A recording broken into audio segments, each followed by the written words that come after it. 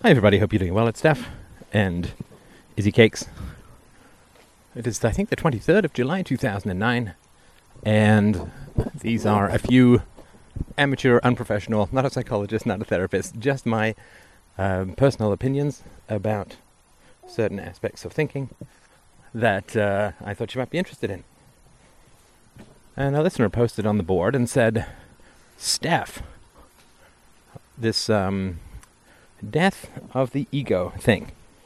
What's up with that? And I think it was a great question. And I've touched on it in a few podcasts way back in the shifting sands of time. Or perhaps, as far as my opinions go, the shifty sands of time. To be determined. But I thought it was worth talking about because there has been some minor non-clarifications about the way in which I use the term true self and false self, and they're pretty standard, but I thought I might as well define them as I see them, and hopefully that will be of use to you. The false self conforms to bullying irrationalities, and the true self conforms to reason and evidence. That is, that's really all it comes down to. The true self is that which survives, if not flourishes, by subjecting itself to reason and evidence. Science is the true self of mankind, and philosophy, ultimately. And the degree to which we have to submit ourselves to the irrational and almost always enforced absolutes of others is the degree to which we are subjected to the false self. The cooperation of tribalism, or the cooperation that tribalism requires, all human survival other than bare minimum pittance, requires some form of cooperation.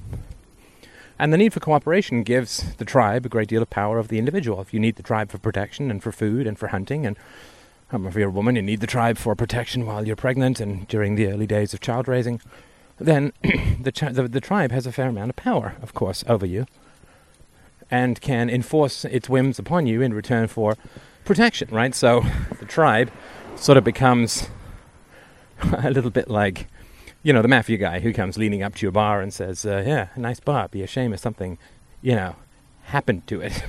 Or the guy who offers to watch your car when you know that if you don't pay him, the only person who will be harming your car is the person who is claiming to offer protection, right? So that is something else that's important. So the tribe has a lot of power over the individual. Sweet Tums, you cannot eat the keys at all times.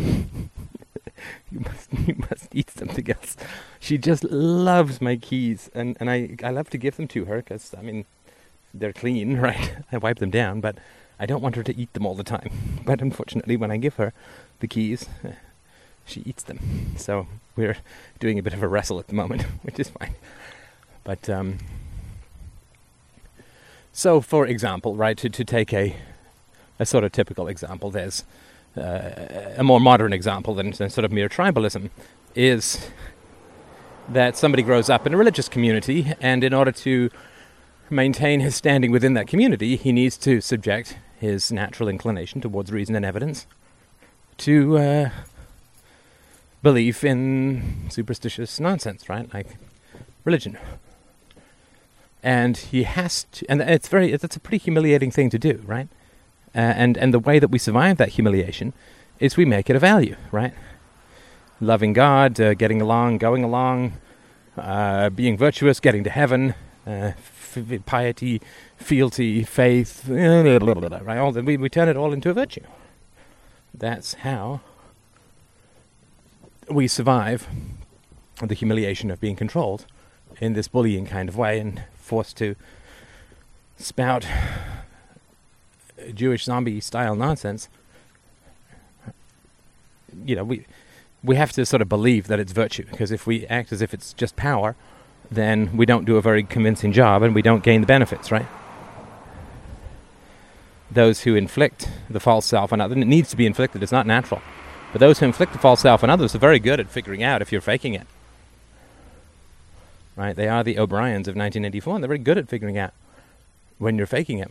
And so they will mess you up if you do, right? So you really have to go whole hog. You have to believe it, really believe it, in order for it to work in that way. And so the false self does not coexist with the true self, with your accurate perceptions of reality in that sense. What it does is it displaces it, right? And for survival reasons, right? If that which is a greater danger to you is the hostility or rejection of your tribe relative to other dangers you might be facing, then you will conform to the tribe and you will reject reality, because the reality is if you reject the tribe, you won't survive or you won't reproduce, right? So reproduction is really what it comes down to from a biological standpoint. So if you reject the irrational absolutes, the bullied irrationalities of the tribe, then you can't mate. And so that those who simply won't give up on that, who won't give up their empiricism, who won't give up their reason, those people simply don't survive to reproduce, which is why tribes tend to keep a very tight hold over women, right? Particularly in the context of religion and so on. Go to church to meet women. That's fine. They're not fools, these people. They are very, very smart. If only they could use it for the power of good, as we strive to here. So that is the... You don't have any leaves in there, do you see? No. So that is the sort of dichotomy, right? And the growth of mankind has been, in my opinion, fundamentally reaching out towards the true self, right? To reality, to reason, to evidence, away from bullied, false self compliance with the irrational absolutes of the tribe. And it is a very, very scary and frightening and enraging thing to pursue, because you provoke, in my experience, you provoke in people their conformity. You provoke the humiliation of their conformity when you point out that it's both erroneous and unnecessary, right? So the degree to which you flourish as a good man and woman is the degree to which those who believe that is impossible deep down will resent you and get mad. And we've all read this. Ayn Rand wasn't particularly wrong in this arena, in my opinion.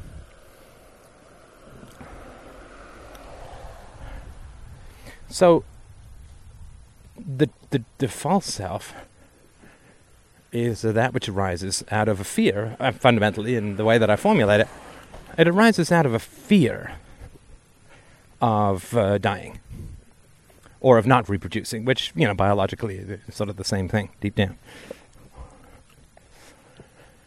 And so it arises out of fear, and children are naturally empirical and rational. Right? I can say this with more confidence now that I have a daughter, but children are naturally, she's very empirical and very rational. Right? And rational may not be quite the right word, but let's just stick with empirical. Right? I mean, she does not doubt her senses. Right? She does not doubt that reality exists. She does not doubt that food is objective. She does not doubt this, that, and the other. Right? She does not doubt that there appear to be snakes in her crib whenever we put her in, because she just doesn't like going there. But she's very empirical. And so why would you give up reason and evidence, which is so simple, right? It's such a simple life to live with reason and evidence. You don't have to manipulate stuff. You don't have to say, like the Catholic nonsense that they make up, right? It's the 19th century. So the wages of sin is death. So human beings only die because human beings have sinned. But the Virgin Mary couldn't have sinned because she was perfect, and therefore she did not die. She ascended bodily to heaven where she lives, and right? Of course, all this stuff is ridiculously complicated and entirely made up. And that's a lot of work to figure out that kind of nonsense and to keep it straight and make it even, vaguely believable and so on. So that's a really complicated life, right? Sustaining the belief in gods and ghosts and gremlins and angels and demons, and right when they're just not there, and it's all just complete bullshit. That's a lot of work. So why would you want to take on that ridiculous work of keeping 12,000 mental plates spinning on sticks in your brain? Well, because the alternative is death or ostracism. Right? Two sides of the same coin, one personal, the other biological. So the false self arises out of a fear of death or ostracism. We'll just say death, but I mean ostracism as well. So either personal or biological death, personal or genetic death. And that's why when you start to lift the lid of the false self, people get very tense, upset, angry, afraid, lash out, self-attack, right? They get messed up, like you're pushing their hand into a kind of destructive, flesh-eating static. Oh, that's a good image. They're back, right? And that's because the false self arises out of a kind of terrorism against reality and reason. And so, that's why I talked about the invisible apple in FDR 72 so many years ago. Because it is a kind of a crossroads.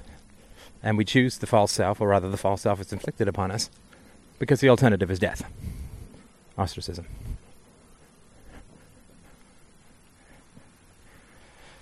And so, when we confront the false self, we really have to go back to that crossroads to say, well, why do I believe all this stuff that is false? Why do I believe all this stuff that is nonsense? That's really painful to go back to. It's emotionally very, very difficult, very difficult. Because you're going back to a kind of self-annihilation. That's it. I mean, we can't be free as people until we are free as individuals. We can't be free as individuals as long as we're addicted or fearful of or enmeshed in superstition, bigotry, culture, religion, fantasy, statism. And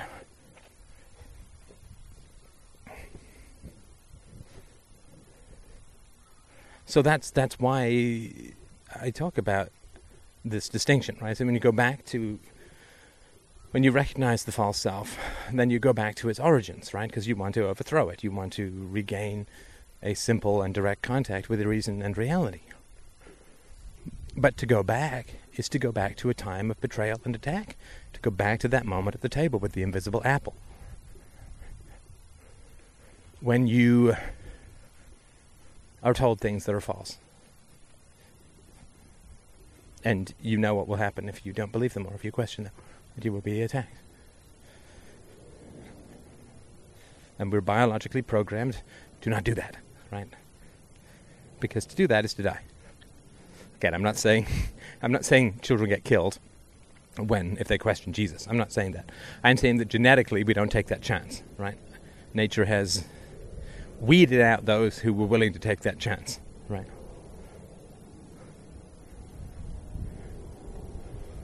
So,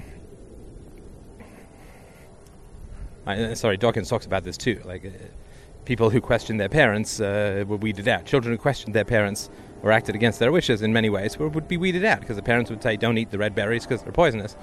Kids that didn't listen would die, right? But there were other things that this power is less benevolently or beneficently used for.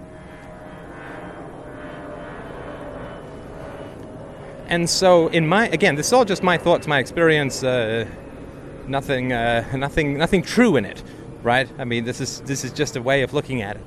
It's my way of looking at it. Again, it may mean absolutely nothing to you, but my experience was that resurrection requires burial. I wrote in a poem when I was 19 or 20, I believe, that we must bury ourselves in order to become resurrected.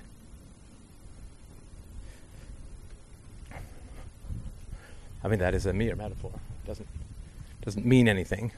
But if it's true, so human beings are either naturally drawn towards irrationality and hate reason and evidence, which explains the world as it stands and as it stood for all of history, and it stands better now than it ever did before in history.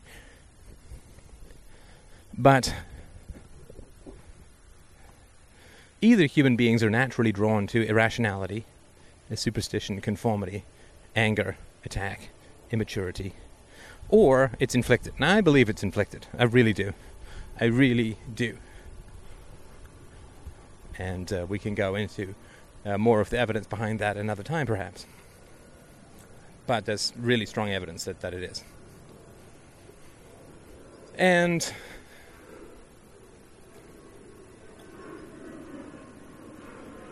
if that is the case, then we have to figure out why. And this is sort of one explanation as to why people end up this way, right?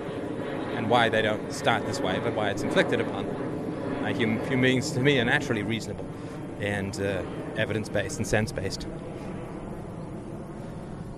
So, when it comes to looking at what happens when we overturn the false self, well, it's ripping a huge band-aid off an open wound. This goes back to the wound as to why we would choose irrational conformity over the simplicity and clarity of reason and evidence, which is what we're born with. No Cartesian demon doubts with Isabella about breast milk, right? It is what it is. Object constancy is she's getting, for sure, 7 months now. She knows all of this stuff. It's natural. It's empirical. Why would we give it up? Why would we give up that which is natural to us? Right? When she's hungry, she cries for mommy or daddy. She doesn't get on her knees and pray for manna from heaven. She knows the simple cause and effect of reality. The simple, clear, direct, empirical, material reality she lives in. Not a lot of complication and confusion. If we mime her giving food, she doesn't feel full. Not that we have, but if we did, right? So why would we give up on that which is so natural to us? Well, because we fear death or ostracism, death or rejection, or banishment. Which is another reason why I know the DRO theory will work so well. Banishment is, we're programmed to avoid banishment as species, right? That's why it'll work so well. But anyway, topic for another time. Well, a topic we've already done.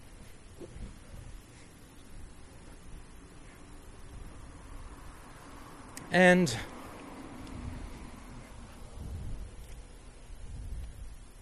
so when we go back and we sort of undo the scar tissue, or we look at the scar tissue of the false self, then we face the emotions that provoked the false self to begin with, which is fear, a fear of dying or being ostracized. And that's why it feels like dying, because it is a fear of death that originally provoked this kind of crazy conformity. Crazy with regards to reality, not with regards to survival, right? Crazy with regards to reality, not with regards to survival. This is the important distinction. The false self is a very necessary aspect of human survival. And imagine, for those who had brutal and irrational parents, imagine if you hadn't been able to conform. Oh, well. So it is and it's not an enemy of life or anything. It is, okay, well, fuck. We live in water, so we'll grow gills, right? It's adaptive. It's just that we don't want to adapt to that when we don't have to, right? So when we become adults and we can have voluntary relations, then we don't want to have that crazy, fearful adaptation, right? And obviously I'm talking about people who have abusive families, but it happens in school, even if you didn't have an abusive family. It happens in school, it happens sometimes in your peer group, it happens lots of places. Sports teams, right? And so it really does feel like dying to go back and uproot the false self. It causes a re-experiencing of the emotions which led rise to dissociated, crazed, fearful Stockholm Syndrome conformity. Hello, darling. Here, appeasement. Or as we call it in our household, akeyesment. Have my keys, darling. So, that's why I talk about it feeling like a kind of death. And, God, we'd hope it would be a very hard thing. Damn, we'd hope that it would be a very hard thing to recover the simplicity of reason and evidence from the chaos of fearful and bullied conformity. Because damn on toast, if it wasn't a really hard thing, would it make any sense whatsoever that 2,500 years after Socrates, we were still fighting the same goddamn battle? Of course it's an incredibly tough thing to do. We should fall on our knees and thank the great God of logic, reason and evidence, the Holy Trinity, that it should be so damn hard. Because if it was really easy and it hadn't been done for 2.5 centuries, there'd be no hope. There'd be no hope, right? It has to be this hard. It has to be this hard. Otherwise, it would make no sense as to why we still live in an irrational world and universe, and why it's taken so many thousands of years to get the first faint glimmerings of reason and evidence as common coinage in the mental toolbox of mankind. So it is to my eternal relief that it is so hard to be simply reasonable and virtuous, and why it is so emotionally difficult to go back and take that other fork in the road, away from conformity towards reason. The degree of difficulty is the degree of hope for the future. In harshness there is massive optimism. In the despair of the moment there is massive optimism for the future of the species. And I thank you so much for joining me on this journey.